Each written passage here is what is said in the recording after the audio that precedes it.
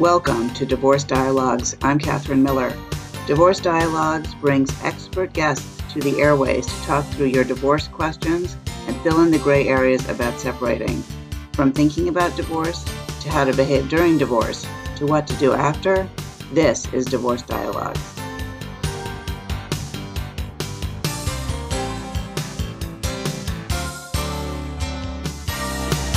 Welcome to Dialogue on Divorce. I'm Catherine Miller. I'm the founder of the Miller Law Group and director of the Center for Understanding in Conflict. And my guest today is Wendy Paris. She's the author of SPLITOPIA, Dispatches from Today's Good Divorce and How to Part Well, that was published in March of 2016. And she is an essayist and author, and her articles and essays have been published in numerous publications, the New York Times, Psychology Today, the New York Observer, The Guardian, Washington Post, so on and so on. I could go on, Wendy. Welcome to the show. Thank you. Happy to be here. So I thought it might be really interesting for our listeners to start with your story. What led you to write SPLITOPIA, and what was your experience, and what was the trajectory of the experience? I write a little bit about this in my book.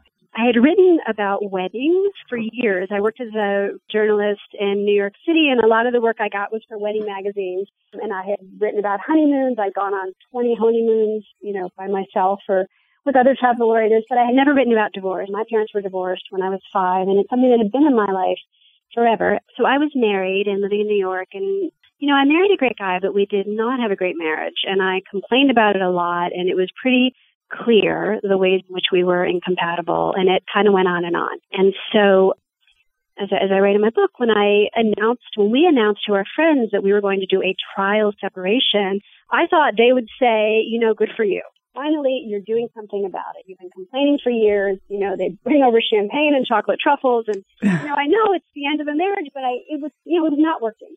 And this was not the feedback I got. And this is in New York, in this rather liberal crowd, and the feedback I got was something, it was like, you're going to be miserable. You guys are getting along good now, but this is the honeymoon phase of divorce. It's going to get worse. Your child will be destroyed. You'll be too destitute to work. One of my friends said, maybe you're just unhappy in your career. And another friend said, I know a number of single women your age, and they have been unable to meet someone new. This could happen to you. It was all this like doom and gloom. And when my parents divorced in 1973, I didn't have the experience that my friends were describing. My parents didn't hate each other. I didn't hate either of my parents. I had a good home life. I was like, where is this coming from?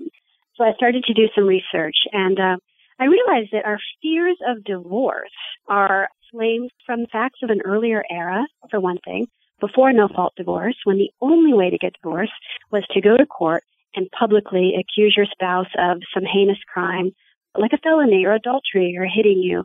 Before no fault, you had no other way to get out of your marriage. And in the 70s, when my parents divorced, it was very common for the mom to have sole custody and the father to become like a weekend visitor or an every other weekend visitor. And this is not the case anymore. Every state authorizes joint custody. This doesn't mean, the children have to go back and forth, but it does mean there's an expectation that what's in the best interest of the child is that both parents will be involved. So kids don't lose contact with their fathers the way they used to do. Fathers don't lose contact with their kids nearly as often. You can get divorced because you're miserable like we were without, having to prove that your partner is horrible. Women work, which was not the case in the past. We live in a society where half the adults in many major cities are single. So, being a single adult doesn't have the stigma that it used to. Your kids aren't going to be the only child and, the only children in the classroom that with divorced parents. Is a very different era.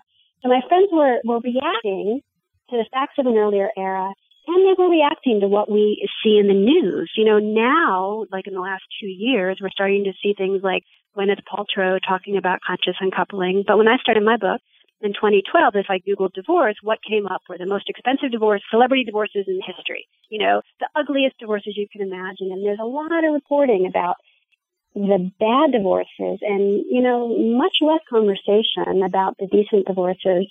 And then there's a lot of bias. These pro-marriage pundits will often conflate stats on single moms, for example, with divorced moms. Single moms are among the poorest people in our country because half of single moms are adolescents. So when you talk about a single mom, you may be talking about a high school girl, trying to raise a child on her own. That is a very different story than two professionals in their 40s who decide to get divorced. So all this stuff sort of swirls around and makes us overly fearful about divorce and overly angry. It sounds like partly what you're saying is despite a much more modern actual life that we lead, or at least your friends, and I think this is my experience and the experience of my clients as well, our emotional reaction to divorce or the idea of divorce is rooted decades and decades ago.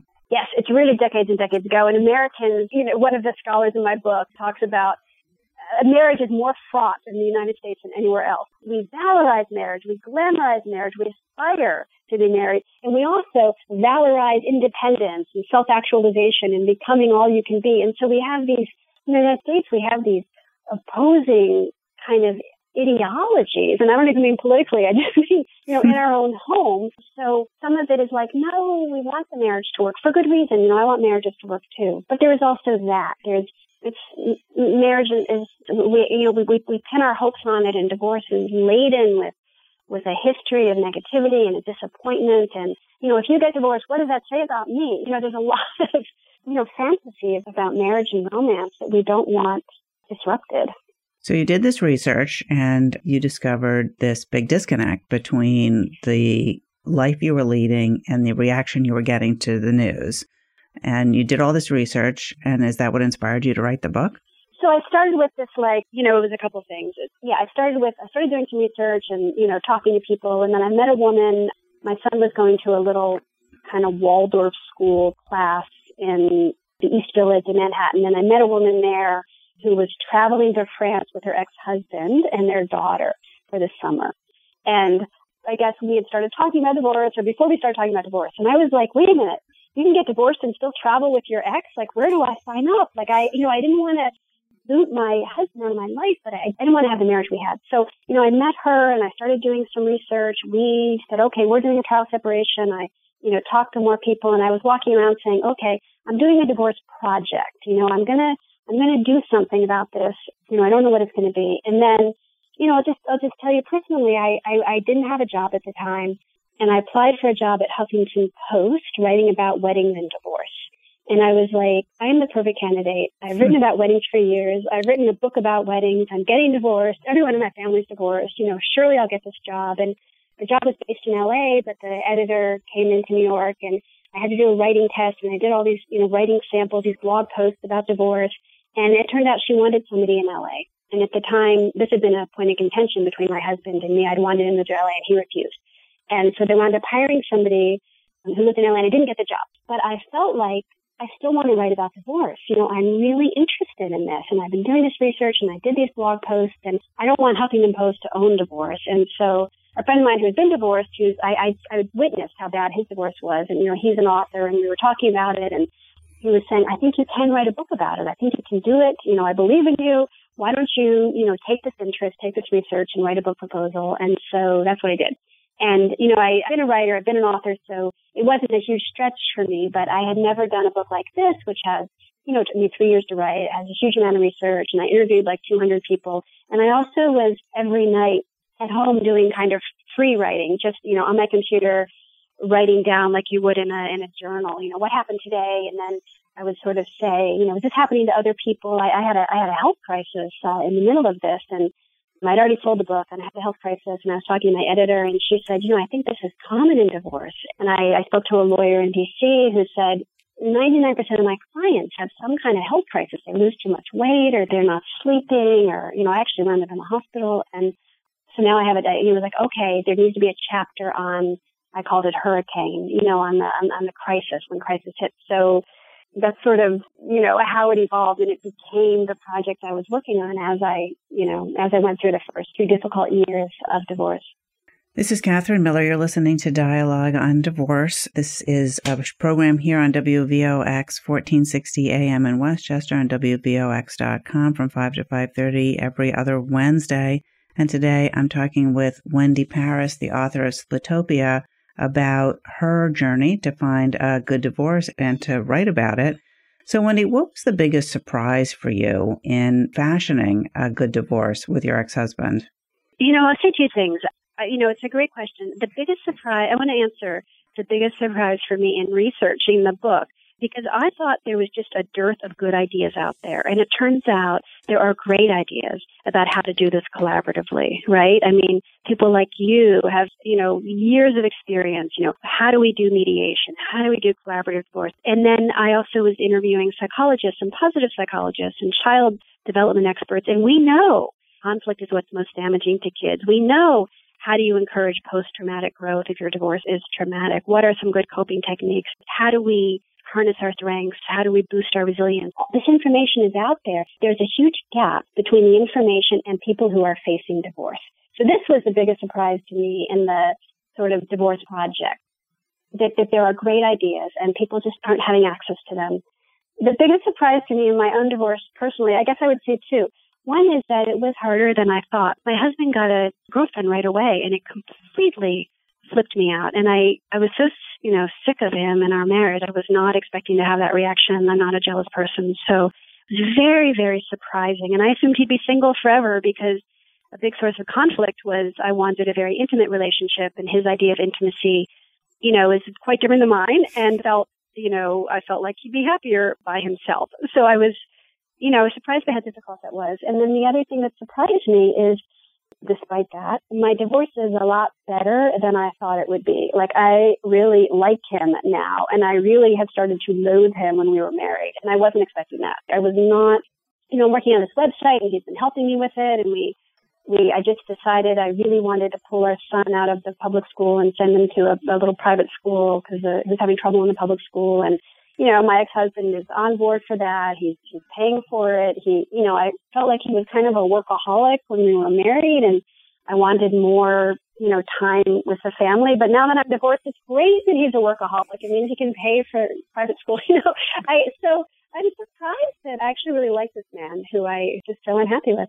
Wow, that's a lot. Let me go back to what you said was your biggest surprise when writing the book, because I am on a mission to change how people divorce and to help them divorce with dignity. And, that's a challenge. And I think one of the biggest challenges is to get the possibility of that to the ears of somebody facing divorce early enough for it to make a difference.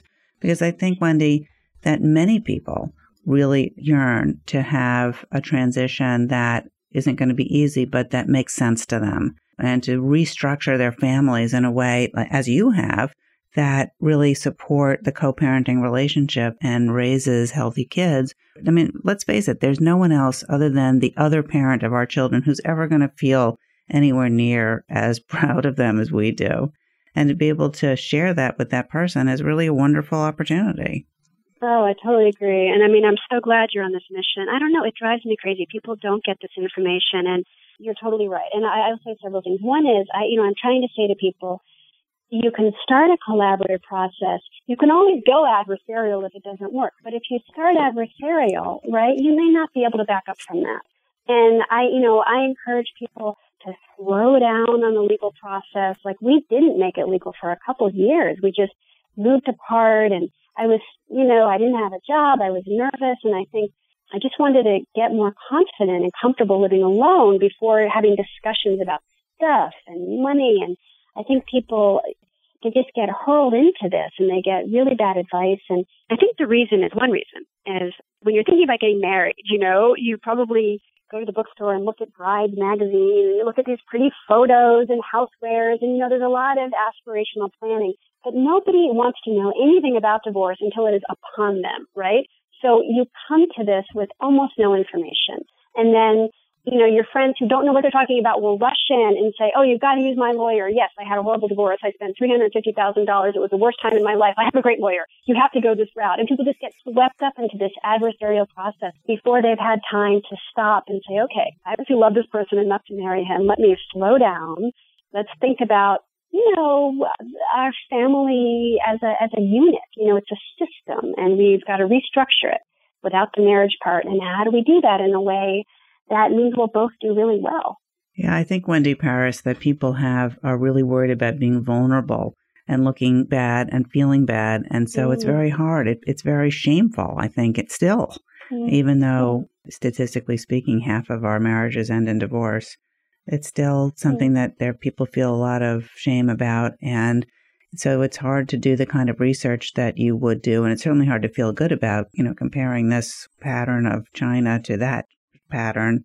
Right. Right. No, I think you're right. I think that, and I'm trying to fight against that shame. And, I talk about this a lot in my book. And, it's understandable that divorce was such a terrible thing in the past when, women basically had no ability to support themselves without a marriage. You weren't even considered as a person. You were, you were part of your husband, for much of human history.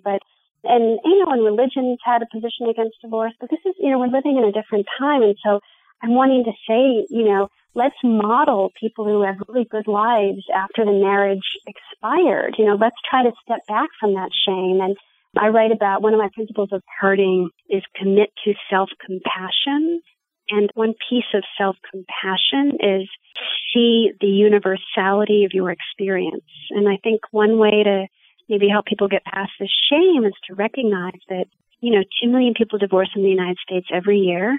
The numbers are rising around the country. We're living longer. We have a lot of pressures on us, and people divorce from all walks of life, all parts of the country, all political parties. It isn't like, whatever one terrible thing you think you did wrong, there's somebody else who lived their marriage in exactly the opposite way and is still getting divorced. It isn't some unique personal failing. We're part of a society. We don't have great education about marriage. We often don't choose right. What we want changes. There's so many reasons the marriages end, and what you have control over is what you do next. Yeah, I think that the idea of divorce equaling failure is a misnomer, and it's a misunderstanding. Margaret Mead said when she was asked how it felt to have 3 marriages that failed, she said, "I had no marriages that failed. I had 3 marriages that came to their natural ending."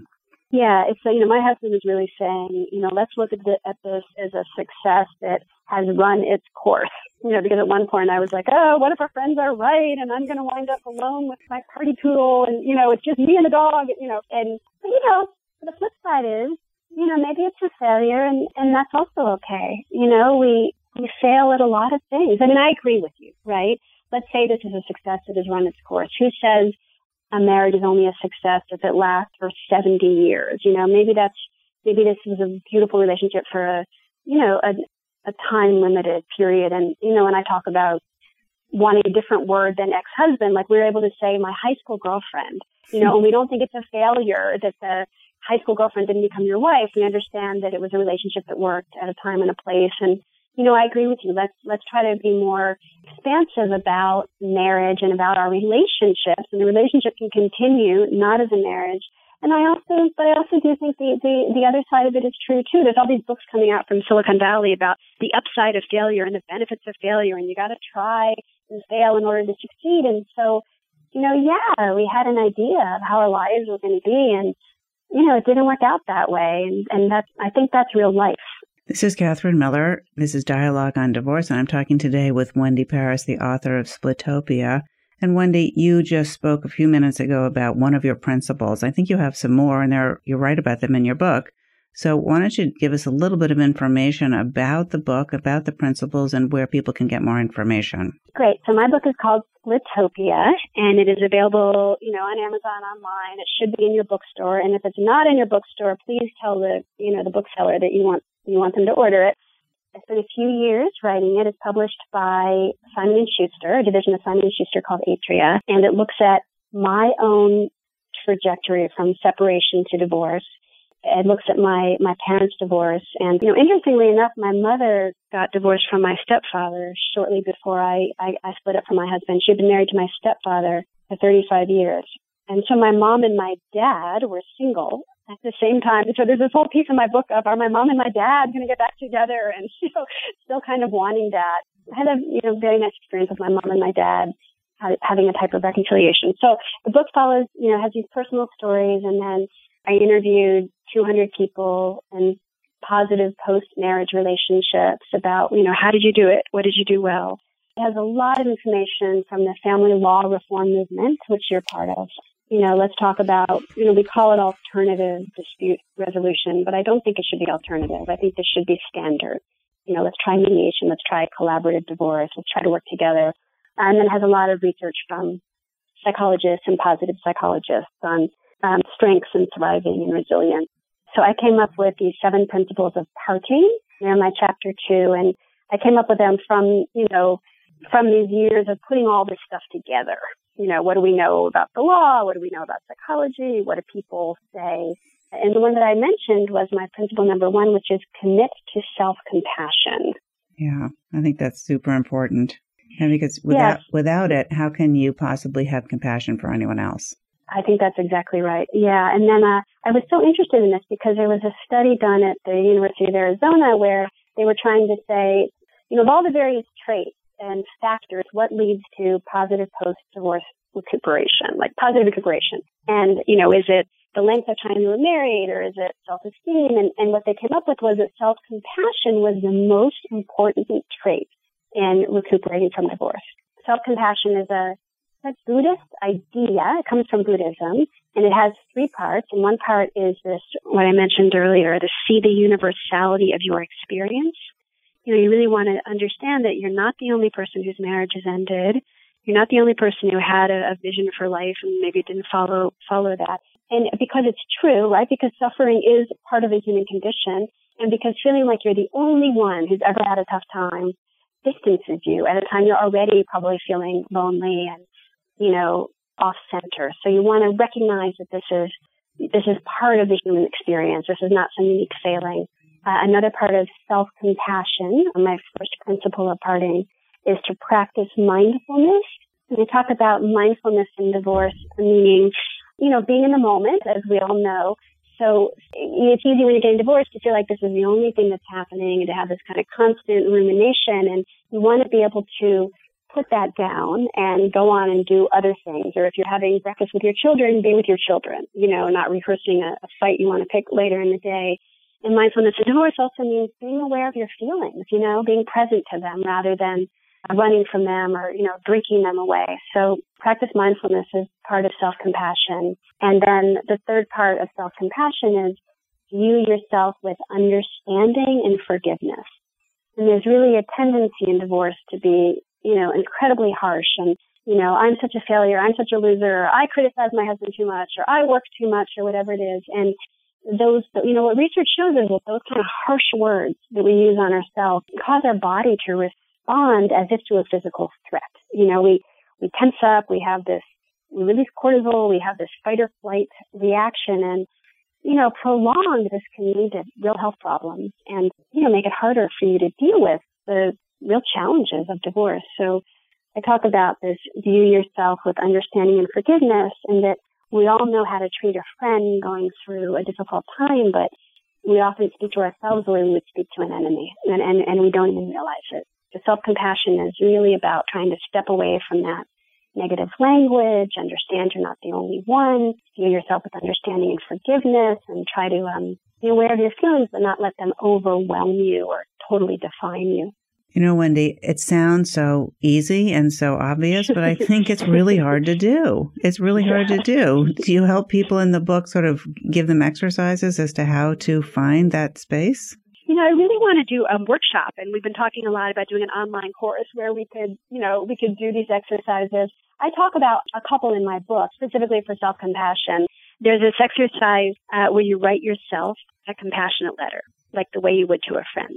So you sit down and you say, dear Catherine, I know it's, or, dear Wendy, I know it's 4 years since your divorce and you still haven't found someone. And, I know this is really hard. And then try to, what would you say to yourself if you were a friend? So I tried this exercise, and recently, I had a lot of resistance to it. And I'd be curious if you have listeners who do it, if they find that, like, I had a lot of resistance to making the time to sit down and write myself a letter.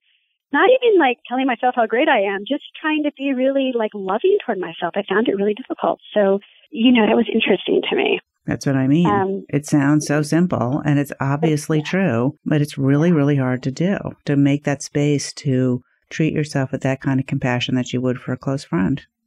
I know, it's like, then I'm not, taking responsibility, or then I'm not owning up or something. It's really interesting. I talk about Kristen Neff is is a researcher at University of Texas, and she has a website, selfcompassion.org. And a book. She wrote a good book about it, too, and she has a lot of exercises in there. She has a lot of exercises, yeah. So, it might be good. That's a place people could go. You can certainly go to my website, SPLITOPIA.com.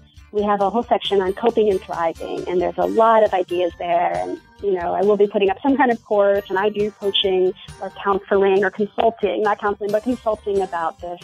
And then I would say Christy Neff's site is another good one, selfcompassion.org. Super. Wendy Paris, thank you so much for being our guest on Dialogue on Divorce. I really appreciate your time today. It's been great. Oh, thank you.